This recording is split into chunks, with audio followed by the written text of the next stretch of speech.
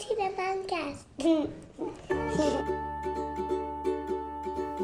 You're listening to the Just Because I Love You podcast. Each week, 4 sisters gather with their 11 children to do life together. Today, we're talking about the way parents try to use medication to take the sin out of themselves and their children. There's lots of opportunity for us to be misunderstood today, so this ought to be fun. Don't say anything you don't want Carla to hear. I'm just talking about blowing on ice cream. Yeah, Marla's over here trying to eat her microphone. It looks like lemon ice cream in my defense. I don't think I've ever had the yellow one before.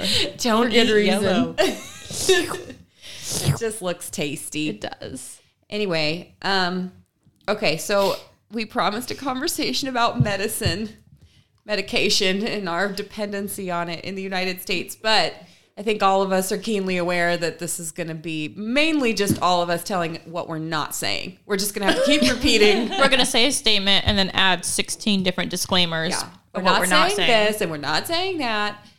But Just assume our intentions are good. Could you do that for us? Can you just do that for us? Does that happen for us? You get a lot more words that aren't disclaimers. Yeah. I think this all started on Monday when I saw that TikTok. What was the TikTok? So the TikTok was about this lady talking about the history of housewives from the 50s. Yeah. And how they were all, not all of them, I'm sure. Here, already a disclaimer. There's a few sprinkled Many in. of them were hooked on meth. Over the counter. Amphetamines. Yeah, over the counter. Like it was marketed towards housewives back in the 50s to help them stay skinny. It helped them have lots of energy. Hey, it worked. It totally worked. It was a very effective drug. We're talking about that meth. Yes, the meth that you're thinking of. Okay, sorry. And then they would take a sedative at night to come down off the high of the meth. I'm surprised that worked, to be honest. It probably didn't. That's the part that I'm skeptical about. That's why the next morning they felt like they needed to do it all over again. Yeah, it's they needed their regular dose of meth. Kind of like we reach for caffeine. I'm not sleeping. I'm not eating. I'm running around like my hair's on fire. And They needed medicine for the side effects of their medicines. yes. How did they keep their teeth? Well, they weren't smoking meth. That's the difference. Meth, the It was like smoking in a of the pill meth is form. what ruins I thought the it was teeth. the chemicals. I didn't realize it was the smoking part. I think it's the smoking, the chemicals. I don't know because I've never done meth. I mean, I always assumed it was the smoking of the chemicals, but Let's ask. I don't have my my phone. We should goodness. find out. Yeah, and also to be fair, the hard stuff that the drug dealers are cooking up now is a lot more potent. Like the chemical mixture, whatever, it's a lot more potent. So That's all drugs. Back in the day, in the 50s, it was a little bit of a lot of a lower dose. Well, and they even marketed it as a very low dose drug. Right. Much like you would hear low dose anti-anxiety medication. There's or a lot of low crying dose. Tabby's gonna go check. So many crying babies right now. They're all asleep, supposedly. They're supposed not to be asleep. asleep. They're all not asleep. They're not asleep. Well, Mine they're slept not for like 20 trapped minutes. under something is my point. Right. Yes. They're not in danger, but they're not happy about being put Sleeping. down to sleep. So I would almost like to say that medication could look like other things besides over-the-counter stuff. yes, It's things that we use to numb. It could be wine. It could be Coca-Cola, we're Diet talking about Coke. drugs, and caffeine Right. is actually classified Right. as a drug. So yeah, chocolate, that's what I'm saying. Caffeine type things. wine, and alcohol. Chocolate. Those are drugs. Yep, chocolate and coffee. Those are two. Megan's eating a piece of You better believe it. Andrew- Megan got Drinking 3 coffee, hours of drinking sleep, coffee. so she's like, I need this addicted. right now to feel good, everybody. I'm doing it just like the housewives of the 50s took meth. I'm doing it to get through my day. she is. I'm committing the same sins and crimes right now. Yeah. With my low dose. Just less regularly, probably. So one of the things that I think Christian people are afraid of being accused of is being somebody who would take medicine away from people who need it, such as insulin for a diabetic. Right. That's always being, drugs are being compared to that. If you talk about ADHD or you talk about depression or anxiety, and you try to give the pros and the cons of medicating in those cases, immediately somebody's going to say, would you not put a pair of glasses on a person who can't see? Would you not give them high Organ blood pressure anti-rejection? medicine if they have high blood pressure? Would you not give them cholesterol medication to help them? And so I think I'm very comfortable being the devil's advocate today and just being the voice of the person who is very protective of their use of medication and immediately wants to go to the other extreme to explain why this is actually very good. And you guys, the three of you at the table, you're great. bad because you are anti-medicine. What do you have to say for yourselves? Oh, I'm not good at this because I am horrible when people say, well, would you not give insulin to a diabetic? I'd be like, I don't know, depends on the diabetic. Like, what's their insulin dependency? What's their reasoning? I wouldn't say their diabetes has a spiritual root. Maybe it does if they are. Well, I mean, if they're depends. right, if it's food induced, if it's weight induced diabetes, I would say okay. Let's talk about the spiritual root of it. Oh, you're not even allowed to talk about weight anymore. Like, No, that's my point. 20 years ago, probably 10 years ago, if you said, well, there are some people who have made themselves become diabetic because they just eat too much, that would have been just taken as a given. But now the devil's advocate in me has to say, you can't make any assumptions. And because some people are just genetically predisposed toward heaviness or fatness, if you will, you're actually being judgmental, a little bit of a, oh no, I can't remember the word, weightism? No, sizeism. That's the Sizeism. word. Sizeism.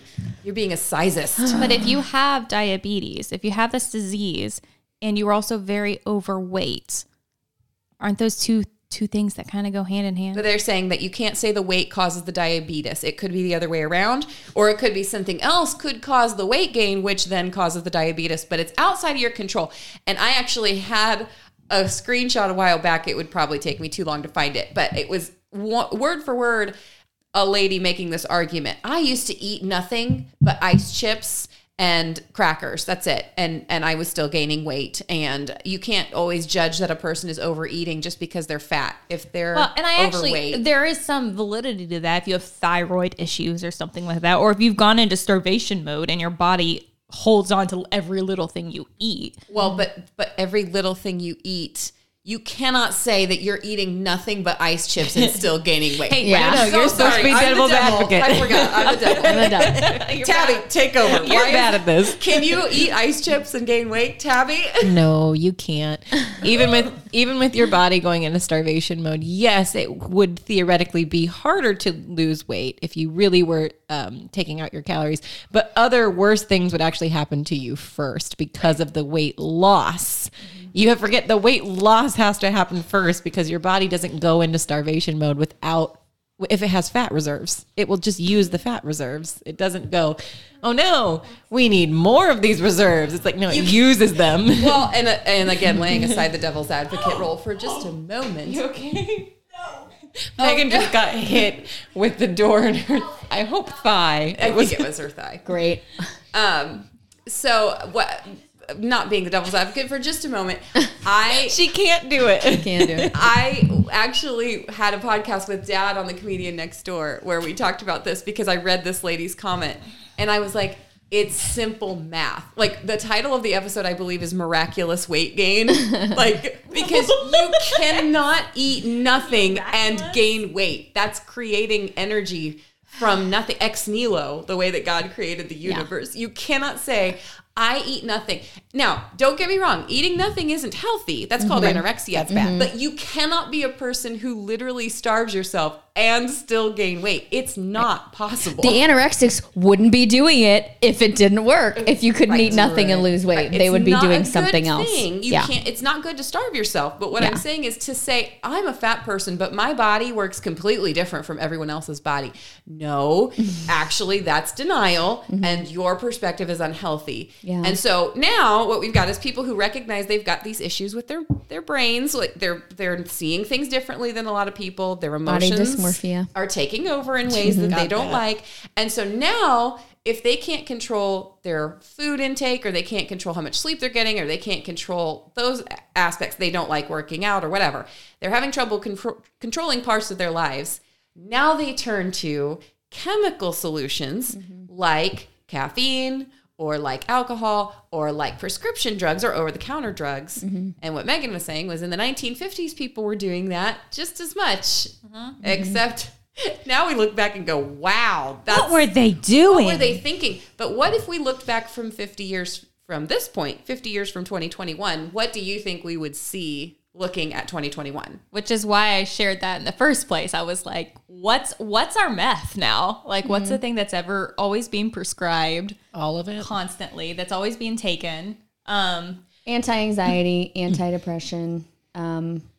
For the housewives of today, yeah, I would agree. It's that, and it's this addiction to caffeine as well, as I'm drinking my second cup of coffee. I think, and this kind of goes off topic a bit, but I think a lot of people's addictions are social media, which I know isn't a prescription type thing, but they are. Coping. But it is a coping thing, and it's designed to be an addictive type thing. Right. Like Tim, my husband Tim, is super techie nerdy, and he knows that the way that certain most social medias are created is based on slot machine type thinking, where you keep thinking, you keep pulling the handle, or you keep scrolling down to find that thing that you're going to stop and you're going to read, and it's going to give you that jackpot. Yeah, a little buzz. And then you keep going to finding the next thing, and it may take longer, it may be sooner, and it's calculated in that way to be addicting. So I think that could be part of it. And ironically, or I guess relatedly, one of the things that is a jackpot for a lot of people is they're scrolling along and then they see that somebody has written something positive and encouraging and reinforcing about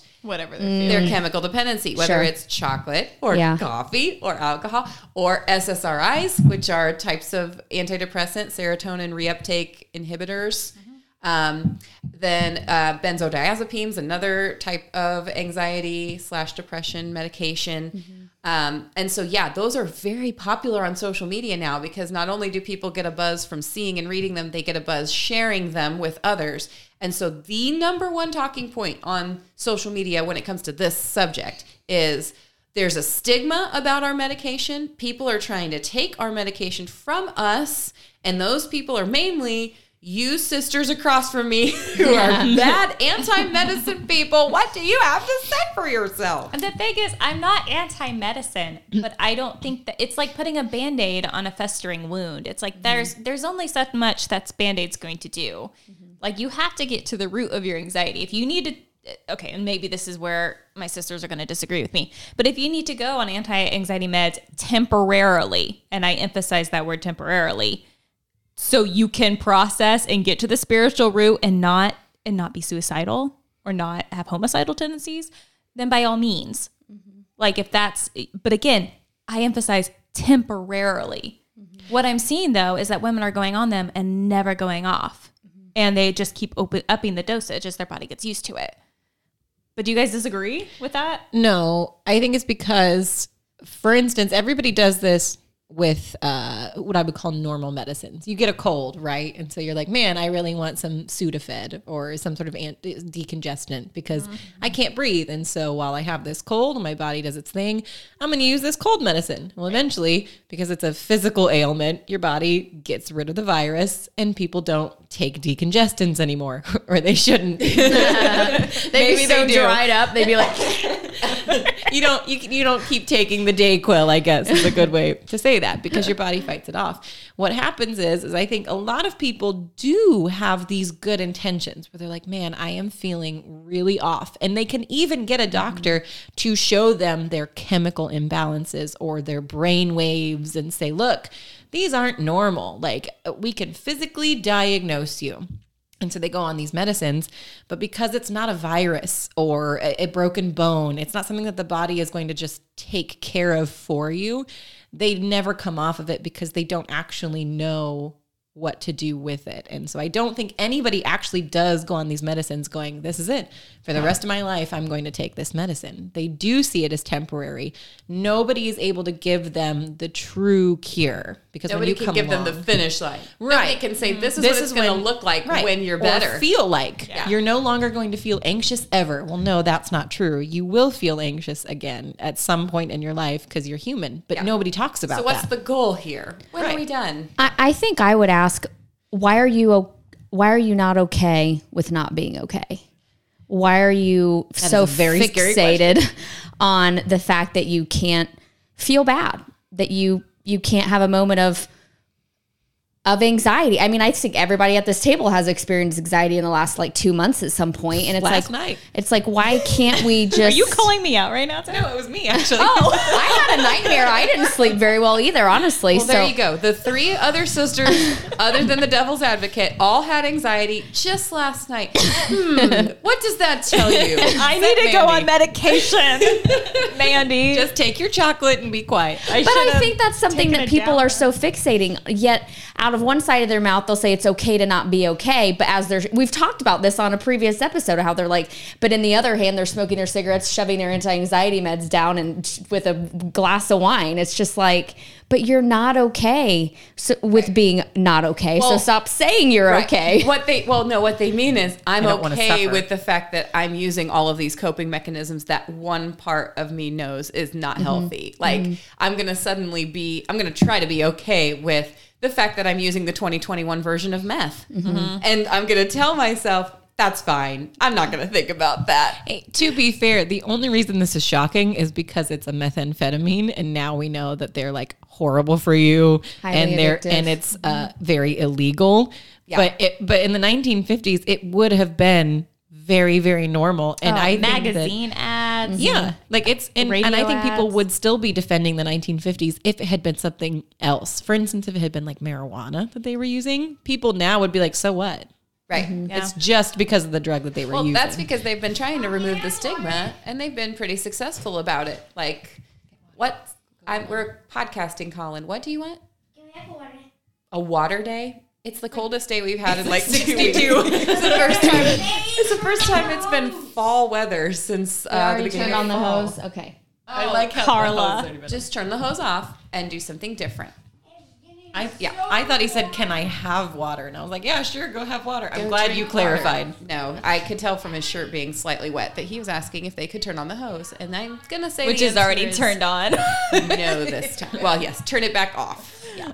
So geez. anyway, 86 yesterday. yeah, I was just saying, I think it's ironic that what we're trying to do with our current drugs of choice is to remove the stigma so that we could be as blissfully ignorant and proud of our drug use as the 1950s housewives presumably were when they were posing for their ads and, putting it on their radio ads and stuff. And so, yeah, removing the stigma for something that should be stigmatized isn't a good thing. And I'm not in support of making people comfortable with a coping mechanism that it turns out isn't a very good one. I also wanted to bring up not just mommies who are taking the drugs for themselves, but mommies who realize that parenting is very hard, and so they're going to go and try to find a chemical solution for little Johnny's issues too. Because Johnny's different. Because Johnny's a special snowflake, and no little boy has ever done what her little boy is doing. Now, it's genuinely difficult to wrap your mind around the idea that this is what people mean when they say parenting is hard. Like all of us have been in a place where we go, okay, I know logically that we say that parenting is hard, but what I'm experiencing right now in this moment feels even above and beyond that. Correct? Yeah. And they can get a ton of people to agree with them. Right. Well, we know how it feels. Everybody at the table knows that when you're actually experiencing meltdown after meltdown after meltdown, there is that temptation to say, okay, is there something beyond this? How would I know? Like Megan, you've asked me before when it came to homeschooling and teaching math, how do I know if my kid genuinely has like dyslexia or has some kind of a learning disability when it comes to math? Or Literally isn't understanding what I'm saying. Yeah. How Like do I'm I know? speaking a foreign language versus, she just doesn't want to do it. Like this is more of a behavior problem. Right. Right. So Do you remember what you told me? Probably not word for word. I probably said just assume that most of the time it's a behavior thing. Something like that. You called me out. You're like, you can't think for her. And that gave me a lot of... Well, if she's okay with doing other things that are easy for her, and this is the hard thing, and the attitude is with the hard thing, then I would assume it's just the attitude. Here's my trick with Marcy. If she really doesn't get it, there's usually no defiance. Confused kids don't normally defy. They normally just don't get it. But if I'm throwing a fit, or if she's throwing a fit, I might be. If she's throwing a fit and there's a battle happening, then I usually assume, okay, this is a defiance thing. Because even if you don't get it, you will try. Yeah. And one of the things that I've said before is you can't punish a kid for genuinely not knowing. And so if there's doubt and you don't know whether she's not getting it, then you can't be mad at her for not getting it. But you can be upset with her for not working with you to try to learn. Because the whole goal with all of our schooling is to teach them how to learn. So maybe this actual math concept, addition or subtraction, maybe that's going to take weeks before it finally clicks. But in the meantime, it is the attitude and it is the behavior that you're struggling with right now. Like when the kid in front of you refuses to cooperate and is putting their head down on the table, or like my kids going, wah! It's like, that is something you can control. Maybe you don't understand this brand new thing we're calling multiplication. It's a big new thing. But in the meantime, you do understand when I say, sit up and listen to me. I will gladly repeat it again and try to find a new way to explain it. But you are turning off your ears, essentially, when you throw a fit and when you're melting down. And that is always a behavior thing, regardless of whether the concept itself is challenging. Right. So going back to moms who just think that their kids must be much more difficult, I just kind of want to know when that started happening. Because even if you come along nicely and you say what we just said basically to Megan, or I have tried to level with some other parents and been like, listen, my kid is also something else. Like right. we battle all the time, but here's what I know, or here's what I do, or here's what you could do. Here's some advice. I'm usually told immediately, well, my kid's just different. And it's like, I don't understand how I can be telling you and other people could be telling you it's normal. And here's how we know it's normal, because my kid does it, Megan's kid does it, Marla's kid does it. Like, we just go down the line of all the children who have displayed the same sort of defiance about things and still have parents who say, well, no, that can't be my kid. That's what I don't understand. If somebody was ignorant. I think it comes around when they have done all the things, they've taken all the advice, and it doesn't feel like it's working. But have they then? Well, I think there's a consistency and a persistence that is required for very strong children. That's why I'm very careful not to pretend like I'm offering solutions to their immediate issue. They're looking for a formula to get their kid to stop crying. Yeah. Yeah, and I'm not. I can't do that. I am not going to say to you, oh, here's what you do in order to make math time a cinch. Yeah. Like, I'm very careful not to promise that if you use my methods or my techniques, the problem I'm trying to solve here is not one of your kid making you miserable. What I'm trying to do is solve the problem of you being unable to deal with the fact that sometimes teaching is miserable. We're trying to get you to level up. Yeah, I'm actually training myself. Yeah, it is. It is just as much training they will yourself. when you do. Right. As you're leveling up, yes. they are. The kid learns too. That feelings are not something that you immediately need to go and find an external solution for, quote unquote. Sometimes the only solution is to acknowledge this is terrible and I don't like it, but then go ahead and do it anyway. And I don't know how to get through to parents who think that I just have a special kid who's much easier to work with, other than just sharing battle stories. Every one of my kids, kindergarten has been the worst for all of us. And I was just telling Megan this earlier today. I have a kindergarten kid. Sorry, Tabby. just because it's more work than they're used to. They're not able to just play all the time whenever they want and do whatever they want throughout the day. You're trying to get them on task. And all of our children have been perfectly fine with numbers, counting. Oh, there's an argument in the background, but Aunt Marla is Something about water. refereeing. Oh, not water again. It's been one of those days. If you don't believe that it's hard, just listen to the background noise. We'll just take today. a microphone outside for you for just 5 minutes. Maybe we should. There's some sort of issue today. But what I'm saying is I have had children every year, in kindergarten especially, who are just not used to being told that they have a certain routine. They don't like it. And so their attitude just stinks. And they know how to do the work. It's not that the reading is too hard. It's not that the numbers are too hard. They already know how to count. They know their letters. They know all of that. They know their colors, So we know, because they've been doing this for years, that they can. But it's just the fact that we're asking them to do it now on our terms. And they don't want to. That pretty much all of kindergarten is just emotional training. It's character building, and it's awful. I hate it. I hate so it. much harder. It's so much easier this year with Piper being in first grade. The subject matter's harder. School is longer because there's more stuff to it. But oh my goodness, the attitude of like, oh, no matter how much I argue with mom, I still have to do the thing. I'm going to have to do it. I might as well do it the easy way. Yeah. Yes. But that first year, you're like, I am beating my head against this wall. I cannot give in to this attitude that she's got. But at the same time, I want to so badly. It would be so much easier to A, medicate, and B, send this kid off for some other person to handle. They clearly need somebody else to teach them because they are not receiving teaching from me right now. Yeah. I think partly like when we talk about emotions and people will say that we don't have any, I think that kind of happens with the medicine and the child fighting as well, that the more calm and collected and confident you are, even as your kid is like melting down right next to you and like losing their mind, the more they're like, oh, see, it can't be that bad because the mom is still doing okay. So therefore my kid, because I have a meltdown, my kid must be extra bad. Yeah. And I was talking about that. It was actually a really nice compliment. I was working with babies who are about 2.5, who are basically little kindergartners. And they were learning the first instances of, sorry, this is how it's going to go. And I'm going to be more stubborn than you. And then they try seeing if maybe crying about it will change your mind at all. Or if they can talk, they start saying, I'm just gonna, and it's like, no, you're not.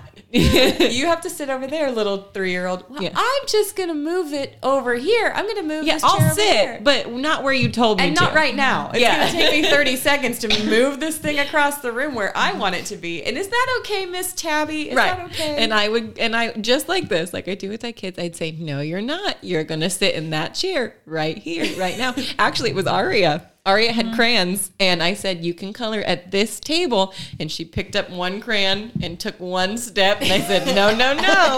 And just like that, She is a repeat offender of coloring on anything but paper. That's why I sat next to her. She shouldn't be. And I didn't even realize I was doing it. I was doing like we do here, carrying on a conversation as well. And then I would stop and say, Aria, I said you need to leave the crayons there. And she would come back, and I was proud of her for that. And did she look at you? Oh, of course she did. Or did she did the thing where she like looked sideways? Like But she did it, and I was like, whatever. And the other woman in there goes, are you always this calm? And I kind of laughed and was like, absolutely not. I said, but I do have a lot of practice with this age in particular. Like I know the tricks. I am getting more confident in this stuff because we've done it now. And I had a Marcy, and and I am ready for the next thing. Well, and you can see that there is a different set of challenges down the road. So when the kids are Cammie's age, Cammie's 10, they have challenges too, but it's a different type. I mean, when I tell Cammie, you need to do this, this is what we're going to do today, she knows that what I say goes. And so now you can kind of see the conflict in her little preteen head where she's like, oh no, I don't like that. But I know mom isn't going to change her mind just because I don't like it. But now I have to find a way to deal with this. But I don't like it still. Oh, this is hard. And then like, I'm going to go get my journal. Sometimes, yes. Sometimes she Such a decides journaling to age. work through it. Sometimes she talks through it. Sometimes she goes to her bed and cries. But she has different techniques now that we have slowly developed. You mean she has healthy coping mechanisms? Over 10 years You've taught now. her healthy coping mechanisms. Yeah, and I Imagine. I know full well that when she was 4... Well, she's not smoking a cigarette, so. She doesn't get meth. When she was 4, I easily could have had her diagnosed with ADHD. Easily. Really? Cammie? Yeah. I don't remember 4-year-old Cammie then. Oh my goodness, 3 years, 4 years. I told you kindergarten. She started kindergarten at 4 years, and everything was a fight. It was just one fight after another because she felt like I didn't understand just how much she didn't like school. And I'm like, no, I understand, but that doesn't matter. Melting down. There you go. I still think that you're going to have to do this because your feelings aren't going to be able to control what you do the rest of your life. And so, yes, she could have been diagnosed with ADHD. Colin, we all know, could be diagnosed with autism or Asperger's. He's got sensory things. He's got strong emotions. He struggles to control his reactions to things. He's got a short fuse, all of this stuff. It's the red hair. And now Emery, who's my kindergartner this year and the one that I was ready to pummel earlier today because she's asking for a treat on one hand. She knows what I'm asking her to do in her schoolwork. And And yet she's not cooperating and still saying, I want chocolate. And it's like, you're going to be 6 this year. You know that this is not how this works. But well, sure, let's pretend like if we throw a fit, that's going to have the effect we want. And with each new person, they try all the stuff all over. I had the pleasure of working with her last week, and she actually did really well for most of it. But we were working on penmanship, and I couldn't help but actually like out loud laugh at her because she was doing, I think, the letter G, which has 2 loops. Yes. And so at some point she just like looped and looped and looped and looped. And I was like, that's scribbling. what are you? And I said, stop. I said, what are you doing? And she sheepishly looked at me and I said, did you think I was going to be like, okay, Emmy? I told Great Tabby, job. there's a point when Emery's doing her penmanship that you can tell her brain is detached from her body. And she thinks if she just puts her pencil down, her hand will know what to do. She's just like, That was exactly what it was like. And I laughed. A G. And I said, Well done, hand. Well done. I was like, Aunt Tabby is not going to let you get away with that. I said, that's not even a letter at all. And she looked at me again and I was like, we're going to have to try that again. But I like sharing those stories because some parents would freak out and be like, well, she's done G's before. It's like, I'm sure she has, but she just went loopy. Her brain got shut off. Literally loopy. Yeah, she went really loopy. She went loopy. There was like 6 of them. I feel like we might be getting a little off topic here. I'm bringing it back. I'm trying, but you made me laugh. I'm bringing it back. Sorry. My point with all of that is that I do think people need to hear those things because when you're in the thick of it and you're about to lose your own mind and your kid is just looping G's and things and you're like, well, she must not understand or she must need help because she's just not getting it and she's just not cooperating and all we're doing is fighting. And if we're fighting, she's not learning. I want them to learn. Oh, au contraire. But She's that learning is a perspective. all the things she's supposed to, right? Well, and I think you could ask the question, how do you know she's not?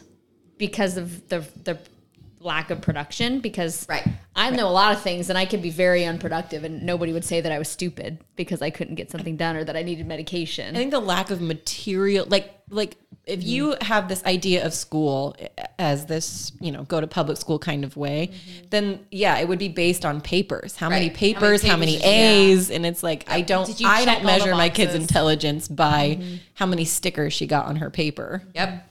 There's an immaterial or an ideological goal that you have in mind that's a marker of learning that you're not going to see with your eyeballs for probably years, or you'll only see glimpses of it over the course of raising the children. Those are called blessings. Well, I mean, it's similar to teaching them about God and Jesus and Christian. I mean, Caden and I are trying to pray at night. I'm trying to teach him to fold his hands and close his eyes most of the time. I'm doing it. Yeah. And I know he's not. Because I'll peek and he's just, doing whatever. But it's like you will start to see the fruits of the labor later, and you have to be okay with that. And I was also going to say that when people, specifically moms, because I feel like we struggle with this the most because we're just with our kids the most typically. But when we think that we have been given a child that we're incapable of handling, and we think somebody else needs to do it, that's a lack of faith in our Creator to give us something that we don't have the ability to handle. But I just don't like it. No, nobody said you had to. And that's the thing. It's like the Bible talks about suffering all the time. It's practically promised. Yeah. So it's like it's just not going to be easy. Well, and I would ask always too, because I don't have a problem with like looking at the fruit or looking at the results and going, okay, does this make sense? Or am I on the right track here within reason? I mean, to an extent, don't make your big decisions based on a really bad day where everybody's off and throwing fits. But I would say, look at what we're doing as a society when we're putting kids on medication. Are we actually seeing improvements in ourselves and in our children? Are things going better now that we think we can deal with every issue of sin by using that word less and removing the stigma for medication and using that as the thing that's going to solve the problem? No. Yeah. People are not happier. Families are not more stable. It actually, maybe there are days where you feel a little bit better after you've taken the medication, but I would argue there would be days where you would feel a little bit better anyway, if you would just notice them. I think that we're looking for results or looking for evidence that our results are coming after we start taking our coffee, our chocolate, our alcohol. And so then we tell ourselves, look, it's working. Because look, we had a good day here and here and here. And it's like, I think you would have had some good days mixed in there, even if you weren't taking your new drug du jour. Right. If you take, there's a funny thing that was going around into some sort of TV show where the person was a famous fortune teller, but their predictions were like very vague. And so there was one person who was told, if you wear red shoes, you'll meet the love of your life. So he wore red shoes every day. Yeah, every single day. And so the main character was like, I bet you she told you to wear those red shoes. And he was like, yeah, and I'll meet the love of my life. And he goes, and you wear them every day? And he goes, yes. And he goes, well, then of course you're going to wear red shoes when you meet the love of your life. And the guy goes, really? Thank you. Yes. And that's what it's like with medicine. That's a really good analogy. Yeah, that's exactly right. We take medication and wait for to meet the love of our life. Right. But we have if you actually do it every day, stacked the deck in our favor, then of course you're going to have a good day now and then. Yeah. And so I would just encourage people to look at whether things are actually better or if we are just more determined to make the best of things after we're using this chemical crutch. I would also mention that we have the part 1 and part 2 of our postpartum depression episodes way back at the beginning of the season that I would recommend. Carla, if you're listening, go back and listen to the postpartum depression episodes. I'm much more gracious, I think, toward people who are struggling with anxiety and depression in those episodes. We're able to share, each of us sharing our examples of struggling after our babies were born, having serious mood complications, even to the point of suicidal ideations. In somebody's case, someone here, maybe mine, I don't know. And so that, if you're still feeling like we're kind of down on people who turn to medication temporarily for feelings like they just cannot handle anymore, you can go listen to that and maybe walk back some of what you feel like we're saying now. Don't write an email just yet. But we all know who we're talking about at the same time. Like every single person listening knows somebody who is very quick to medicate and they don't want to be that person. And yet everybody who's quick to medicate believes that they're not that person. They believe that they're the person who's being careful and they've tried everything and they're just doing the next logical step. Everybody thinks that. Otherwise, they wouldn't be doing it. Nobody's signing, and like unless you're a drug dealer that's making some serious profit off of doling out this stuff. What are you doing on pharma? this? I mean, what are you doing on this? Your podcast? local drug dealer. Sorry, local. Everybody thinks that they're the exception to the rule, and so I'm just trying to get us to think, carefully, and actually, ultimately, to be encouraged that life is hard. I mean, it really is, and so. It's especially hard because in the moments when it's the hardest, that's when you think it's too hard and I have to give up. It's like labor. And like right before that baby comes out is the moment when every single mother to a T is like, oh, I've made a mistake. I can't do this. Like I'm not capable. And right when you think that, right when you think you cannot handle anymore, that's actually when you're quite close to the end usually. So anyway... do we have any other final thoughts? The one thing that was told to me when I got seen for my postpartum depression, and I was like borderline whether they drugged me or not, was that they're like, we never give out drugs until you've at least tried talk therapy or you are doing it at the same time. Like we don't like to give out, especially for postpartum. And so if you are feeling like you're really struggling with anxiety and depression and you're like in that limbo of like, oh, well, if I don't medicate, what do I do? Finding wise counsel, and I want to emphasize the word wise, is way more beneficial. Find somebody who has either recovered or never actually used medication in the first place. I mean, that's only fair. It's not fair if everybody you're talking to is still currently on medicine and has a personal vested interest in making sure that they're not the only ones. So they're kind of encouraging you to do the same. Yeah. Talk to somebody. And you know who that person is, Carla, so don't you dare send them a text message. Don't pretend like you text don't the know. other people that will tell you what you don't want to hear. Yeah. Find somebody who's going to be careful. Somebody who cares that you're suffering. Somebody who cares that it's hard. Somebody who can agree with you that, yes, I mean, that's not craziness to notice that you and your kids are fighting a lot. If you're fighting a lot, then that's just the way it is. And so don't let somebody tell you that's not happening, but find somebody who can be objective and who can be careful. And speak some truth into your life that you probably really need to hear. Yep. Bye, Carla. Bye, Carla. Our children are getting wild. Thank you for joining us for Just Because I Love You Day. You can also find us on MeWe in the group 4 Sisters Birth and Motherhood Counseling, and on Instagram, 4 Sisters 1 Savior. Those are numerals. We also have an email account, 4sisters1savior@gmail.com, and those are also numerals, not words. 4 Sisters 1 Savior. See you next time.